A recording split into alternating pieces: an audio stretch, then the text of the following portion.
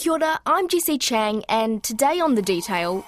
For 7 months, a dark cloud has hung over Hockey New Zealand amidst allegations of bullying and a poor culture. New Zealand Football has formally apologised to the football ferns for the bullying behaviour of former coach Andreas Rife.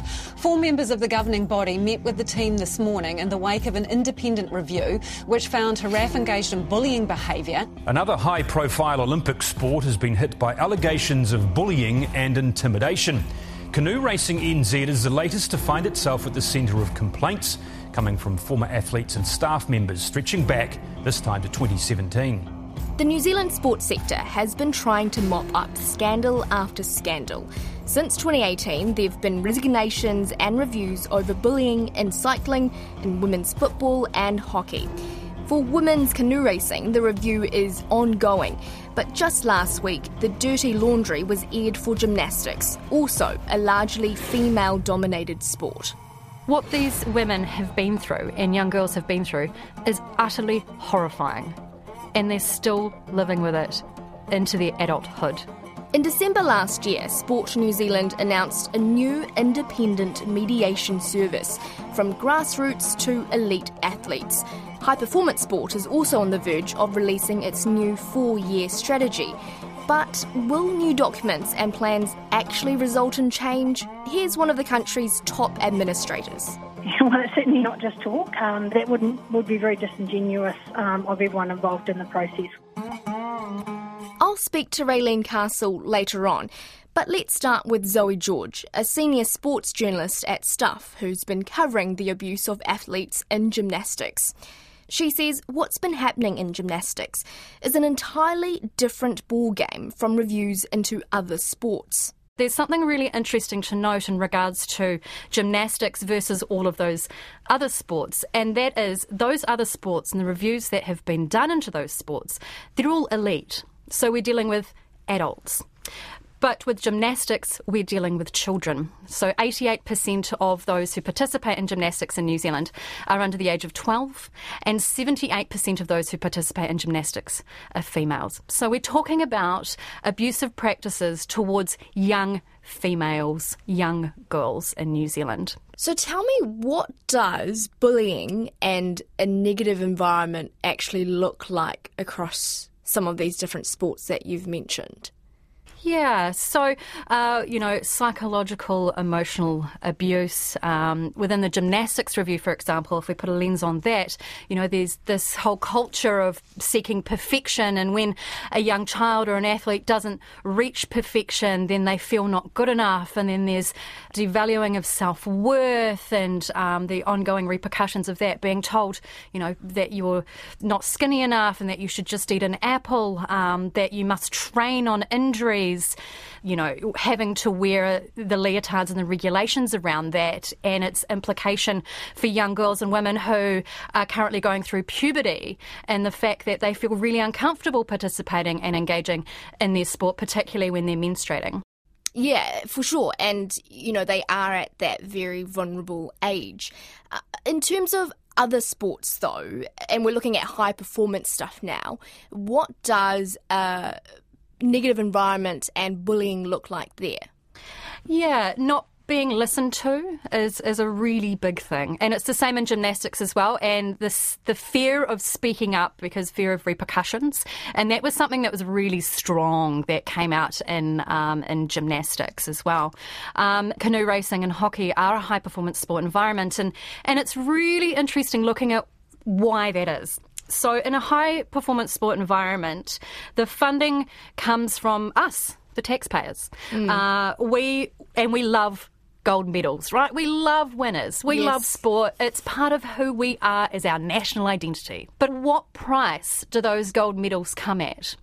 Well, in canoe racing, we've seen that cost is what we refer to as critical incidences with athletes in the high-performance environment. We've been talking to women in this environment, and several of the women, so 6 out of the 9 who were meant to be, on the fast track in our elite performance team to compete at this year's Olympic Games, they walked away from their Olympic dreams because they had enough. They couldn't do it anymore, and they felt being listened to.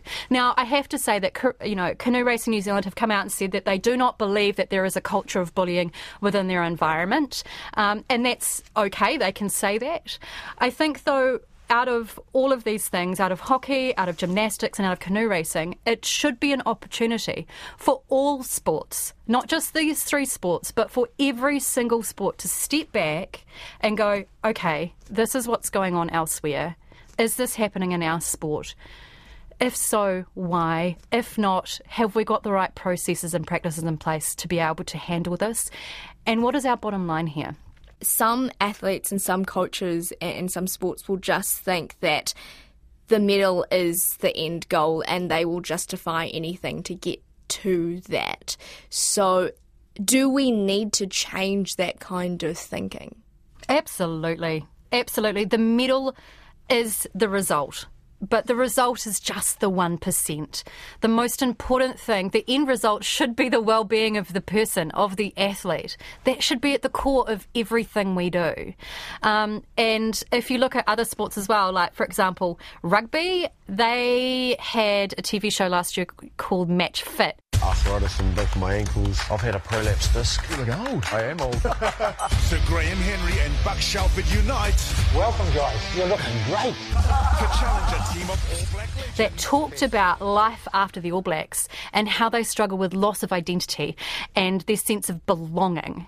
But then they were able to get that back and what that looked like and the processes and practices they put in place. I would rather have athletes who are well-rounded people, children who grow up to be well-rounded people. I'd rather give up a gold medal to ensure that someone is safe and happy. And we need to get our priorities right first, because if we look after the person, then we're going to get the results. So look after the person first. The bigger question in all of this is, where is the line between pushing someone to be better and abuse? Yeah, and that's going to be different for every person, right? What might work for one athlete or one person, let's say in a job, might not work for someone else. One person might really respond well to some of that really hard conversation and, the occasional, being yelled at. For me personally, doesn't work. And for many, it doesn't work. So part of that comes back to really positive leadership, really good education, and taking it from a wellness and whole person being. Gymnastics New Zealand has today offered an apology to gymnasts, past and present, for abusive practices within the sport. An independent review was released today following serious and distressing allegations of abuse. The 60-page independent review released today found 10 overarching areas of concern. What of the recommendations in the report actually speak to protect children going forward? There's been some really positive moves already, and this is in the report as well. Gymnastics New Zealand have been working on now since about this time last year, actually, a new safeguarding of children policy. They've been working with Safeguarding Children New Zealand, which is an organisation who has been designing the framework for not just gymnastics, but all of community sport in New Zealand around safeguarding practices. And within that, each gymnastics club, of which there are 113 affiliated Gymnastics New Zealand clubs, there are quite a lot, each need to have an independent child safety person, which means that they kind of sit outside the club, that they're independent, but they oversee what's going on, and that there is someone that people can go to, that they have the health and safety and the well-being of children at the forefront. That's a really positive step, and it's something that I would like to see roll out throughout all of sport in New Zealand. Gymnastics New Zealand is also going to continue to do police vetting. Again, this is not actually a requirement within sport across the board, but several sports organisations are doing a lot of work in this area to ensure those working with and volunteering with children are properly vetted to make sure that they have police checks and criminal checks, background checks, to ensure that they're safe. The problem is, though, is that sports like gymnastics only have a really small budget. Tiny budget. We're talking $3 million a year. A lot of that money comes from the fees that families pay to put their children through gymnastics. So questions need to be asked of, what does this look like? How much is this going to cost? Where is the money going to come from? And actually looking at a broader scope and going, how can sport as a sector collaborate on this so that everyone benefits for this? Because this is not just an opportunity for gymnastics. This is an opportunity for the sector across the whole. Has Gymnastics New Zealand indicated that it will take on all 51 recommendations? It's a lot of work, isn't it? I mean, they've already done the very first recommendation, which was to issue a formal apology. They do have a statement of commitment, which means that they are dedicated to trying to work through this as much as they can. And of course, we're going to be continuing to watch. The review is not the end. It's just the beginning, and I've said from the start as well, back in August when I first started investigating and we launched the investigation on staff, that this is a marathon to change the culture of sport. This is not a sprint. And now that the review is out, we're probably at the 15k mark. We've still got a long way to go, and it's going to take a collective effort. Have you found that in your reporting, to not just in gymnastics, but in hockey and canoe racing and all these other areas, that the sports organisations kind of in charge of them have been transparent? That's a really good question. On an elite level thing, we've got to remember that their funding is determined by medals, as we were talking about earlier. So, of course, they want to protect their environment and what's going on. They don't want to say that there are issues with welfare. It might risk their funding and in turn their program and in turn gold medals. I think we do need to have a very open discussion about transparency and draw the line and say that there is no place for abuse in sport at all, anywhere, anytime, any level. Raelene Castle is the Chief Executive of Sport New Zealand, the government's chief agency overseeing sport and recreation, particularly for those at a grassroots level. The organisation offers advice and support to national sporting organisations, also known as NSOs. Under Sport New Zealand is High Performance Sport, which looks after elite athletes. Its board will be reviewing its structure after current Chief Executive Michael Scott announced his resignation last week, citing personal reasons. Raelene Castle is also set to take over as Acting Chief Executive while that work is carried out. She dismisses the idea that winning medals and player welfare are two opposing aims. They're not mutually exclusive. Obviously, all the athletes that perform and give their heart and soul into competing at those high performance levels want to win gold medals, and that's important. But also they want to do that in an environment that they enjoy working in and that they feel is safe. Their well-being is very important, and that will be a real focus and an improved level of focus in the new high-performance strategic plan that will be launched. It was supposed to be launched later this week, but unfortunately due to COVID has been delayed. Just talking about that, what are your thoughts on the debate between winning medals and player welfare? You said that they shouldn't be mutually exclusive, but it seems in the past it may have been. I don't think so. I think that's probably a simple view of the issues in relation to high performance. I think there's not a single athlete that trains and gives their life to want to be a high-performance athlete that doesn't ultimately want to win and be as successful as they can. But ultimately it is about making sure that we get the balance right, not just around environments where they feel that they've got a voice, but also the ever-growing concern that we have around mental health and mental well-being, and that there is escalations in process to make sure they can be identified and dealt with if that's a situation that needs to be dealt with. Today's announcement is all about lifting the options available to everyone in the sport and recreation sector to do their bit to ensuring we have a safe, inclusive and trusted system. 2 months ago, Sport New Zealand announced 3 major pieces of work to improve athlete welfare after a 2019 report made 22 recommendations looking at how to ensure sport was safe and inclusive. That includes an independent mediation service for all sporting levels, which will kick off in about 2 weeks. If you're a grassroots person, you can either lay your complaint and if you've got some concerns around behaviour of people or something that you see that you don't think is fair happening in your sport, then you can raise that, and that will then go through a process where it's reviewed by some sport and recreation legal specialists, and they will have a look at how they think that complaint should be managed, and then it could get referred on to another national body or another third party like the Police or Human Rights Commission, if that's where we think that the complaint should go. So is that online or in person? Do I go to an office of some sort? So initially it's through an 0800 number or a web form, so you go and put your 100 number or form, and then once it is reviewed, then ultimately you would be put into, by recommendation of that group, into the right hands to help with that, be that, say, police or human rights, and at that stage it would more likely become in person. But of course, if you had some concerns around wanting to remain anonymous, then that could be arranged as well. So it does give you the full flexibility whether you want to do it in person or whether you want to remain anonymous. Right. And do we have an idea of time frames around this? How quickly can I expect someone to get back to me once I've filled out an online form? So it's going to be an acknowledgement immediately, and then it would be some effective timeframes to work as quickly as possible.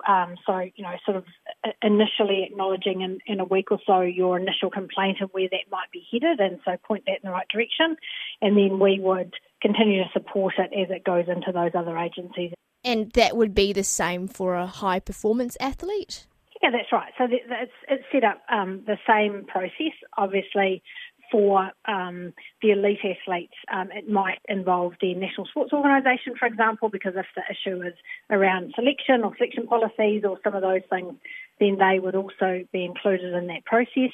But once again, full communication, it could be done in person or anonymously, and about trying to get to an outcome as soon as possible. So why did Sport New Zealand feel that there was a need for this service when technically national sporting bodies should have their own complaints process?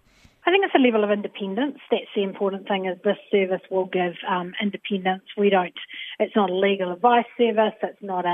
We don't take sides, or the service doesn't take sides. So it's that level of independence, which means that ultimately if there's a dispute between the National Sports Organisation, for example, and the athlete, then this service will provide the middle ground.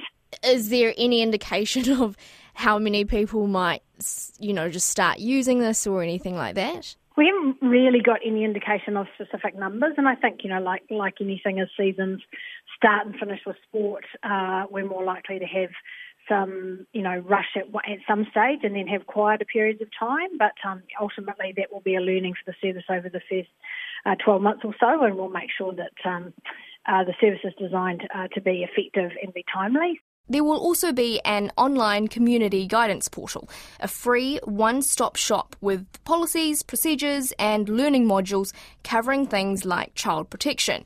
And then there's what is being called the Integrity Working Group. If we want New Zealand to be a shining light for integrity, for example, in the world, what would we do? What are the things that we need in place to make sure that we can protect the integrity of sport and recreation effectively, as efficiently as possible? So that's what the working group is looking at, and basically they are reviewing a range of different options and having a look at the 22 recommendations that the Integrity Review recommended and how we might implement those recommendations. So when does the working group actually report to Sport NZ? Is there a time frame? Not at this stage. The group's only just actually getting together, and it's a wide-ranging group of about 15 people which come from all sorts of different backgrounds. Sports law, athletes commissions, on Olympic and international panels, and former athletes. So we haven't got a final date on when we expect their responses to be, but we want to make sure we get this right. So whilst they'll all be working hard to work quickly, we want to make sure they take the time to work out how they're going to implement those 22 recommendations. Since 2018, with the review into cycling in New Zealand, there's been resignations, reports and reviews and plans to improve bullying and, in some cases, abuse in a range of sports. I think the question everyone is asking is, will this actually result in change, or is this just talk? Well, it's certainly not just talk. That would be very disingenuous of everyone involved in the process. What I know is that NSOs and High Performance Sport New Zealand are very committed to ensure that we've got safe environments for our high performance athletes to be performing in, and that is, as I said, a very key pillar of the new strategic plan that will be launched by High Performance in the next couple of weeks. The other thing is, this is a lot of the reviews, especially in New Zealand, have been happening a lot with women's sport. Is there any reason why you think that is? Yeah, it's an interesting question, and I think there's